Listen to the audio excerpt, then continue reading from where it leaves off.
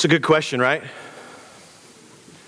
Like, what do you want to see happen in the next 5 years?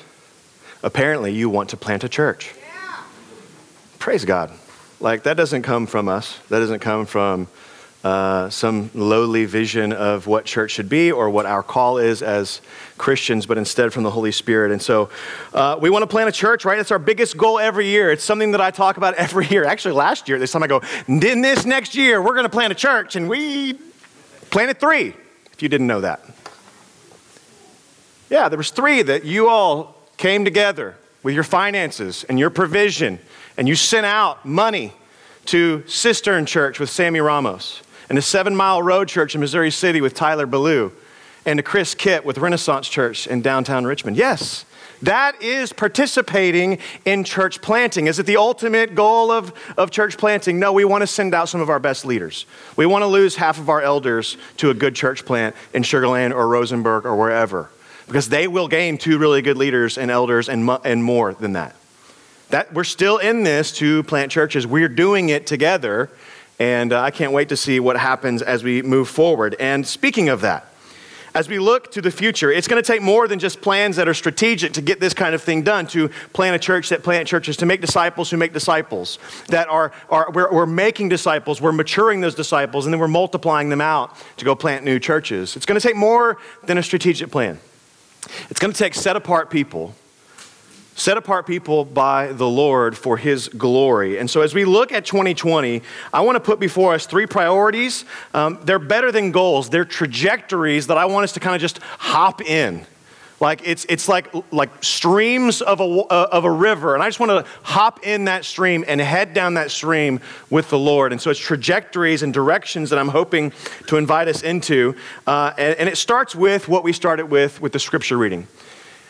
Let love be genuine. Let love be genuine. I think it's interesting that the Lord is calling us to have not just any kind of love, but a genuine kind of love in Romans 12 and throughout His scripture. This idea of genuine love is a love without pretense. It is a love without hypocrisy. See, pretense is the enemy of authenticity. Pretense is the enemy of genuineness. It is pretending to be something that we're not, pretending to care when we really don't, saying yes when we really mean no, giving lip service to I love you and doing nothing to demonstrate it. That's pretentious love. It looks good on the outside. It does a lot of the same things that genuine love does, actually, so it's kind of difficult to discern. But because it's rooted in comparison to others, because you're trying to look better than someone else, you're pretending, you're performing, you're acting like, I got this thing together. That's pretentious. That's hypocritical. That's disingenuous love. But because it is rooted in the comparison to others, to look better than we really are, deep down in pretentious, disingenuous love, there's a score being kept. See, that's the kind of love that God is calling us away from. When He says, abhor what is evil, hate what is evil, it's that. It's a pretentious, hypocritical love that says, I love you, and then to your face, and then doing something else behind your back. What would it look like for us to truly pursue and let love be genuine? If pretentious love seeks self while serving others, what is it that genuine love does? Let me put one big definition. This is the only slide that I have for the day. Genuine love is seeking and serving another while sacrificing self. Seeking and serving someone else while sacrificing yourself. This is what Jesus did. This is how he died for us. This is how he loved us. Because, in John 3, right? It says, for God so loved the world that He sat on that love and warmly, affectionately loved them from a distance. And said, I love you, but I ain't doing anything to fix your problem. For God so loved the world that He gave His only Son. John 15:13. Greater love has none than this, that someone would just, look by and go, man, looks like you got yourself in a pickle there. Wonder what you did to create that problem for yourself. Greater love has none than this, that we would lay down our life for our friends. Romans 5. God demonstrates, He shows, He makes His love obvious. How does God make his love obvious? His genuine love, the genuine kind of love that seeks and serves another while sacrificing himself. How does he demonstrate that kind of love? That while we were sinners, Christ died for us. While we were running the other way, while we were spitting in his face, while we were smacking him in the mouth, while we were putting him on a cross, while we were mocking him, deserting him, betraying him, he came for us. That's the kind of people he died for. He didn't die for good people. There's no such thing. He died for us. Those that nailed him to the tree. And to go back to last couple of weeks, this curse that he took for us on our behalf. So, church, how can we let love be genuine? This is going to blow your mind. I'm just going to tell you that right now, all right? This is going to be so like you've never heard this before. Innovation. This is like the Apple product that's about to get unloaded on you, and you're going to be all tweeting this out if you're on Twitter. You know the first thing we can do to let our love be genuine? Be rooted in the Scripture. Be rooted in God's word. We never graduate. We never graduate from being creatures of God's word, of being formed by the word of God. How will we know? Look what it says. Let's read Romans 12:9 again. Look. Let love be genuine. Abhor what is evil. Another word for that is hate it. If you're going to be a loving person, you got to hate some things. True or not true? Just me that loves to hate things. Okay. Me and Carol. I'm with you, Carol. Wherever you're headed, I'm going. If you're going to plant a church, let love be genuine. Hate what is evil. Hold fast to what is good. How will we know what is evil and what is good if we do not drench ourselves, submit ourselves to God's word? Do you remember the first sin of Adam and Eve? They were in the garden and God told them, do not eat of the tree of the knowledge of good and evil. And what did they do? They took the fruit and they defined good and evil for themselves. And they didn't trust God at his word. And so here it is in Romans 12. We're getting back to the garden when he's inviting us again and again to trust God for the definition of good and evil. How will we know that if we do not drench our lives with the word of God? Each week, in this Sunday gathering and in our neighborhood groups and the other environments that we produce and pursue, we point to the scriptures. They're not my ideas. They're not our best plans. They are the word of God to be the standard for all matters of life and faith. That's why we pick up the word every week, and we start our day every week with the reading, the call to worship by God's word, the call to confession by God's word, the assurance of pardon from God's word. We sing God's word through song, and then we center our lives around the teaching of God's word. And then what do we do at the end? We send you out with a benediction from God's word. This isn't stuff that we came up with. This isn't novel. This isn't some new product that we're putting before you every week. No, it is a continual call to submit ourselves to the goodness of God. Why would we do that? If you remember our goals for last year, that I'm not putting before us again this year, but we are pointing ourselves back into that trajectory of being rooted in the scripture. If you remember last year, we asked that every partner learn how to reap the scriptures. Read, examine, apply, and pray. Reap the scriptures. We put together an online workshop that we did online. It's still online, that if you didn't do a workshop or you didn't learn how to reap the Bible, it's still there for you to be able to learn. We did 6 or 7 online Bible study workshops for the partners or anybody else that was interested in learning how to read the scripture. That's what we did last year. We put all that together to equip whoever wanted to be equipped to be able to know how to apply the scriptures the way God intended to do it. Can I just ask by show of hands, who did this in this last year? How encouraging is that? How beautifully encouraging is that we would all come together and submit ourselves to God's word together. We also ask that every partner be in a growth group, and that every growth group not just be a time where we get to hang out and complain about our spouse. Oh, your growth group doesn't do that? Y'all must be the only one. Not that.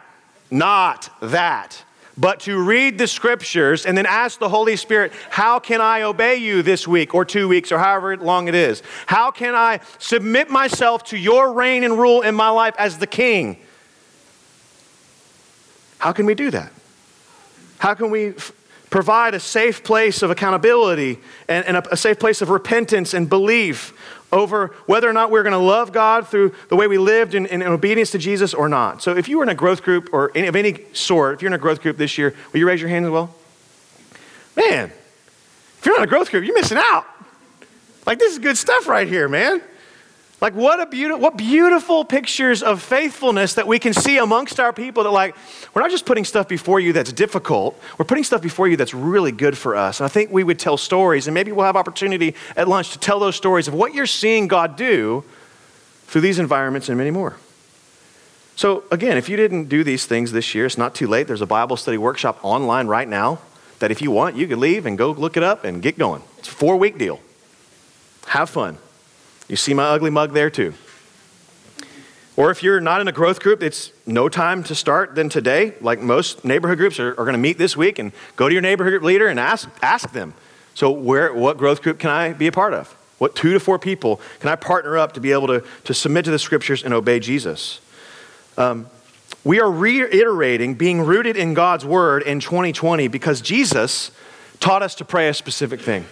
He said, give us this day our daily bread. And it wasn't just bread that he was inviting us to ask God for. It was the very word of God, because when Jesus went out into the desert and he was tempted by our enemy, our adversary, and he was so hungry over 40 days and 40 nights that the enemy looked at him and said, hey, if you would just turn those rocks into bread, you'll be able to satisfy yourself. And Jesus responded to him, I would rather die out here in the desert feasting on the words of my Father than to submit to you. See, man shall not live on bread alone, but by the very word that comes from the mouth of God. As part of his revelation as the Messiah, Jesus also said this about himself in John 6. I am the living bread that came down from heaven. I'm the manna. If anyone eats of this bread, he will live forever. May we live forever because we're feasting on Jesus. How can we be a people that are truly loving others genuinely? It starts by loving the Lord genuinely. So I ask you in a trajectory sort of way, what is one thing that you can do this year to be rooted in God's word? Will you get up 5 minutes earlier? Because that's really all it takes. 5 minutes? You can't not hit snooze one time? That's literally what it takes to read the word.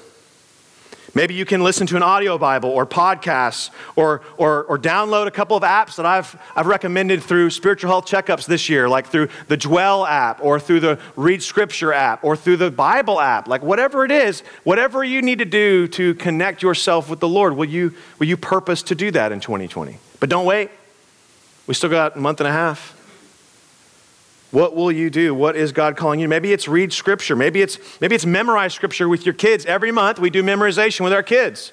Maybe it's memorizing scripture. Maybe it's doing family discipleship for the first time. You have no idea what that looks like. We would love to show you how.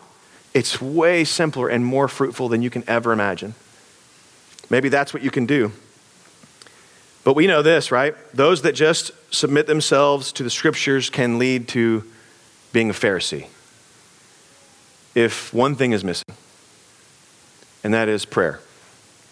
And so not only are we calling our church to be rooted in the scriptures, but we're also committing ourselves to prayer this year in new ways. We've already started to see this on Sunday mornings, that we're starting to feather in a rotation of just praying together, of just asking the Lord for help for several things that we're hoping to see him do in the coming years. This is back when the church started, they were centered around 4 main things, 2 of which were the apostles' teaching and to the prayers. And so the charge to be attached or to be constant in prayer remains in the early church in Romans 12. Let's read Romans 12:12. Rejoice in hope, be patient in tribulation, be constant in prayer. We will never be patient in tribulation and in suffering unless we are constant in prayer. And I'll guarantee you this, we're going to suffer this year.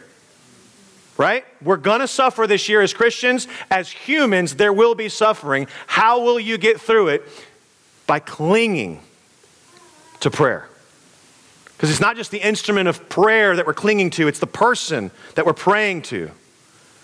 See, that's the most important part. So like 5 years is a long time to do what we're doing.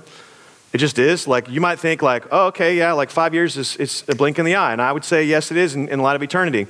But it's a long time to be doing what we're doing. And I met this week with a bunch of pastors called Christ Together Fort Bend. We do this on occasion. And they've been going for about 7 or 8 years. I've been with them since our church started, so 5 years. And in 7, 8 years, we've come together and we've started to try and collaborate with other churches instead of competing with other churches. That's a big thing, right? That pastors just compete with each other. We get insecure and we go, oh man, they're going to your church and I want to fight you now. And instead, we're going to collaborate with other churches that are in our area, like right next door. Like one of the pastors is in there very faithfully is the pastor at Pecan Grove Baptist Church. Praise God. We're in there together. We're working together. We're trying to figure out ways to reach our communities together because it's going to take all of us. And you know, after 5 years for us, 7 years for them, what we came around to this week, you know the big thing that we're looking forward to doing in this next year together? Praying. Praying. You know why? Because 5 years is a long time to be trying to be missional in your own power. You want to try and reach your neighbor? Awesome. Have you asked the Lord how you should do it? And try and reach the person that you're in network with at the softball field, the baseball field, the soccer field, the cubicle, at Chevron, or wherever it is that you go on a regular basis. Have you submitted to the Lord and said, Lord, you know their heart. I don't know their heart. How can I engage in a meaningful way? What do I need to listen for today in a conversation? The greatest tragedy that we're capable of as a 5-year-old church is to somehow try to make, mature, and multiply disciples by our own power and in our own time. You have never seen a more discouraged person than a Christian who thinks they can produce the fruit of the kingdom without also abiding in the vine. I can put my hand up as the person that's done that in the last 5 years. Oh, Lord, come on, we're going to do this thing. We're going to get after this thing. Let's go. And then you get out there and he ain't there. You're like, I thought he was out here. Nope. Trying to make it work in my own power because it feels good to do that. Feels like I can go home and feel like I accomplished something. What would it look like for us to be more dependent? So when I say we're committing ourselves to prayer, here's what I know. Like I know we pray for each other. I know we do. I get texts from y'all, hey man, can I pray for you? Beautiful. I know we pray. But my concern as a pastor and as a pastor of this beautiful congregation is that we limit our prayer to therapy. We limit our prayer to getting illnesses away from us so we feel better physically. We limit our prayer to feeling better emotionally. We limit our prayer to kind of get that anxiety away, and so mentally we want to be better. It's therapy. And I'm not saying it's bad. That's a necessary part of the walk, right? We need to be praying for those things. But let us not only pray for these things, because when Jesus taught his disciples to pray, he didn't just say pray, he didn't just say, give us this day our daily bread. He also said, Lord, your kingdom come, your will be done on earth as it is in heaven. Yes, that includes illnesses and therapeutic things, but also it includes the making of disciples. So how can we grow in prayer this year? How can your time with your Creator be more of a priority, not just to receive from Him, but also to rest in Him? In the coming weeks, we are going to update our app's prayer page. If you don't have our app, you should get one. And on that prayer page, which we've had for a long time, but on that prayer page, we're updating it in the next few weeks. And as we update it, there's going to be several things for you to pray for every day of the week. It's there right now if you clicked on our app. It's there right now. And most of us are going, I didn't even know we had that. It's been there from the get-go. But we're going to update it to include an attribute of God that you can remember about who God is and how much He's loved you. We're going to include, you will be invited to create a calendar of people that you can pray for. We suggest believers, like pray for your brethren and your sistren. I just made up that second one, sistren. Pray for your brethren and your sistren. Right? And create a calendar by which you are texting or calling them saying, hey, you're on the prayer calendar today. What can I pray for? An attribute of God, a believer. You're also going to pray for, you're going to be invited to pray for other churches around here. What? Yes. They have a supreme role in bringing the kingdom to bear on a lost and dying world. To pray for other churches around here. We'll also ask you to pray for an unreached people group. Sometimes that just means like the 20s and the 30s and the 40s single people. Not that they're unreached, all of them, but that there's an unbelievable avenue for our 20s and 30s and 40s single people to go pursue those people. And what better way to have the heart to pursue them than to be praying? These are all things that are already on there. And then we'll pray for the neighborhoods that are all around us. Pecan Grove and Pecan Lakes and Rio Vista and River's Edge and Long Meadow Farms and Waterside Estates and Waterview and Fieldstone, and you just keep going. Keep praying and praying and praying. And so what I'm asking you, not just submit to yourself to the scriptures, but will you commit to pray? Will you commit to pray in these things? Remember this sermon that Stephen preached when he asked us to set an alarm? I forget exactly what time it was because I've since got a new phone. 9:38. That's what I thought it was, but I, for some reason, didn't have it. What if we set our alarm for 9:38 or 10:02? Because I think he referenced a different passage. But what if we did 10:02 for 2020? Because Luke 10:2, the harvest is plentiful, but the laborers are few. Therefore, pray earnestly to the Lord of the harvest to send out laborers into his harvest.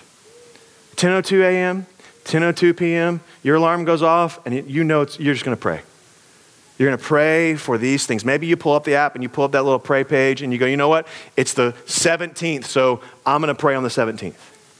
These are the things that we're putting before you on the 17th. The early church was not just devoted to scripture and prayer, but also to fellowship and eating together, which we're going to do a little bit of here in a little bit. But it's also known as loving one another. Back to Romans 12, look at what it says about the marks of a Christian. Not just to let love be genuine, not just to know and abhor what is evil and then to cling to what is good, but also to love one another in verse 10 with brotherly affection, outdoing one another and showing honor. How can you outdo your brother? How can you seek to outdo your sister in honoring them? What would that look like? How could we do that in this next year? This idea of brotherly affection is brotherly love. Love one another with a brotherly affection. In other words, he's saying treat the people next to you like family. Not the kind of family that you just go, I gotta go visit them on Thanksgiving. That's not outdoing one another in honor. But I get it. Believe me, I get it. Okay? But no, there's an honorability that God's calling us to pursue and enter into that has nothing to do with grumbling, but instead outdoing one another in honor. Right? What would outdoing one another in honor look like? What changes does this require in your heart? What would this do to our church and our community? What would it look like to not just stick it out with one another because you have to, or to serve one another begrudgingly, but to genuinely love Jesus' family, Jesus' bride, with the kind of love with which he loved us. The genuine love that seeks and serves another while sacrificing self. So can I suggest one big movement for how we can be known by love, by this kind of genuine love with one another, by outdoing one another in honor? It's going to take a little bit of time to get there, but just follow me, and then this is it. We're done. Can I suggest one big movement, and that is this? Can we commit to presence and service? Can we commit to the Word of God, to praying?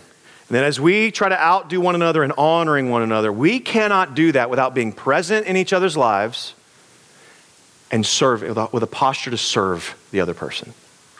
We can't do it.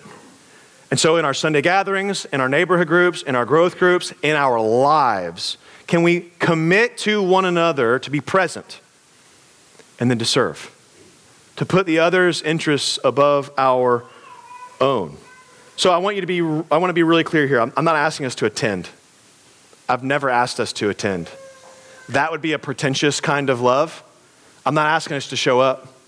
Instead, what I'm calling us towards is a genuine kind of love where we're present, being all there for the betterment of someone else.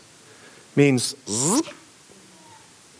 open up our ears, listen to figure out how we can just how is it that the gospel can make sense in this person's life in this moment? How can we go, well, man, what do you think the Lord is inviting you into in that moment? Through these trials, what's the Lord saying? I don't know the answer. Maybe you might know the answer. And we ask questions and we lead with a servant heart to be able to see and draw out what it is, the purpose in someone else's heart. How can we not just attend, but to do something much more meaningful, to be present, to be all there and to serve? Serve without grumbling, to say yes. When we say yes, we mean yes, to being aware of every little movement that we have towards presence and service towards others is a spiritual move towards maturity and growth, and in letting love be genuine. But being present doesn't automatically lead to being known by love or honoring one another. Instead, we got to seek and serve another while sacrificing self. And so here's what I want us to do. This is the end of our big Vision 2020 sermon. I want us to read the rest of Romans 9. We're going to submit ourselves to Scripture, and then we're going to pray. We're going to say, Lord, if I'm to outdo another in honor, what's one thing on this list that we're about to read that I can pursue in the next season of life? What's one thing that I can do to pursue in the next season of life? So in your Bible, the heading right above Romans 12:9, my Bible says the marks of a true Christian, a genuine Christian. I don't know what yours says, but let's read this, and then let's just ask the Lord what we're supposed to do in this. So I'm going to read, and then I'll probably pray as we go through. Romans 12:9. Let love be genuine. Abhor what is evil. Hold fast to what is good. Holy Spirit, help us understand what's good and evil. Lord, would you reveal to us in our hearts what we've defined as evil and good? How did we miscategorize good for evil and evil for good? Lord, would you show that to us? Because we can't do any of this other stuff without those definitions being straight from you. So would you lead us into the truth about these things? Love one another with brotherly affection, outdoing one another and showing honor. Lord, how can we outdo one another in honoring each other? What a different vision you have for us than what we've created for ourselves. How can we outdo one another? Lord, would we not be slothful, it says in your word, verse 11. Do not be slothful in zeal. Be fervent in spirit. Serve the Lord. Lord, how can we serve you? How have we been lazy? That's what it says. Slothful in zeal. We've been lazy in zeal. Lord, how have we been lazy in zeal? May we be cognizant of that so that we can fervently serve the Lord in spirit. Rejoice in hope. Be patient in tribulation. Be constant in prayer. Lord, we confess that in the midst of tribulation and suffering, we're not constant in prayer. We're constant on Facebook. And so would you help us be constant in prayer? Would you help us be dependent upon you? May we run to our Savior who says to me, cast your cares on him because he cares for you. May we believe that again and again, that you care for us. Contribute to the needs of the saints and seek to show hospitality. Lord, how can we show hospitality to the orphan this year? How can we show hospitality to our neighbor who's alone? Or they're just really busy. How do we show hospitality to that guy or lady or family? Shall we join them in their busyness for a season and then invite them to slow down? Lord, how can we contribute to the needs of the saints? There may be someone in here that needs to hear that today, that I've not contributed to the needs of the saints. Lord, that's a command from Scripture. May we hear that today. May we submit ourselves to these things. Verse 14, bless those who persecute you. Bless and do not curse them. Lord, we have a habit of cursing those that look at us sideways, much less persecute us. May we outdo them in honor and bless them. Rejoice with those who rejoice, weep with those who weep. Lord, we confess that we're too busy to be present enough in someone's life to rejoice and weep when necessary. Would you help us do that this year? Live in harmony with one another. Do not be haughty, but associate with the lowly. Lowly. Never be wise in your own sight. Repay no one evil for evil, but give thought to do what is honorable in the sight of all. If possible, so far as it depends on you, live peaceable with all people. Lord, would you help us, if possible, and as far as it depends on us, knowing that there are limits to what people want to see and can see about our motives and our love for them. Would you help us, though, go to that limit and more to be able to share with them the good news of Jesus? But when we can't live peaceably, may we also acknowledge, Lord, that you're in control of all things. That's a tough, tough deal. Beloved, never avenge yourselves, but leave it to the wrath of God. For it is written, vengeance is mine. I will repay, says the Lord. And to the contrary, if your enemy is hungry, feed him. If he's thirsty, give him something to drink. For by doing so, you will heap burning coals on his head. Do not be overcome by evil, but overcome evil with good. And so we end this day, Father, with a bookend. To hate what is evil and cling to what is good, and then do not be overcome by evil, but overcome evil with good. Help us understand the difference. Help us to be known for genuine love. Help us to be rooted in the scriptures, to be dependent in prayer, and to look for ways that we can honor our brothers and sisters, that we would love one another as you have loved us. Holy Spirit, would you make these things so in our hearts, not just in our heads or in our ears, but renew us. We know that reading the word is important. We know that prayer is important. We know that being marked with genuine love is important. This isn't something new. It's something very, very old.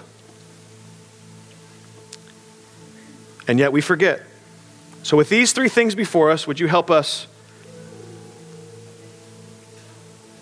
Would you remind us what's most important in all these things? Would you help us be rooted in these things? Father, we love you and we're grateful. In Christ's name we pray. Amen.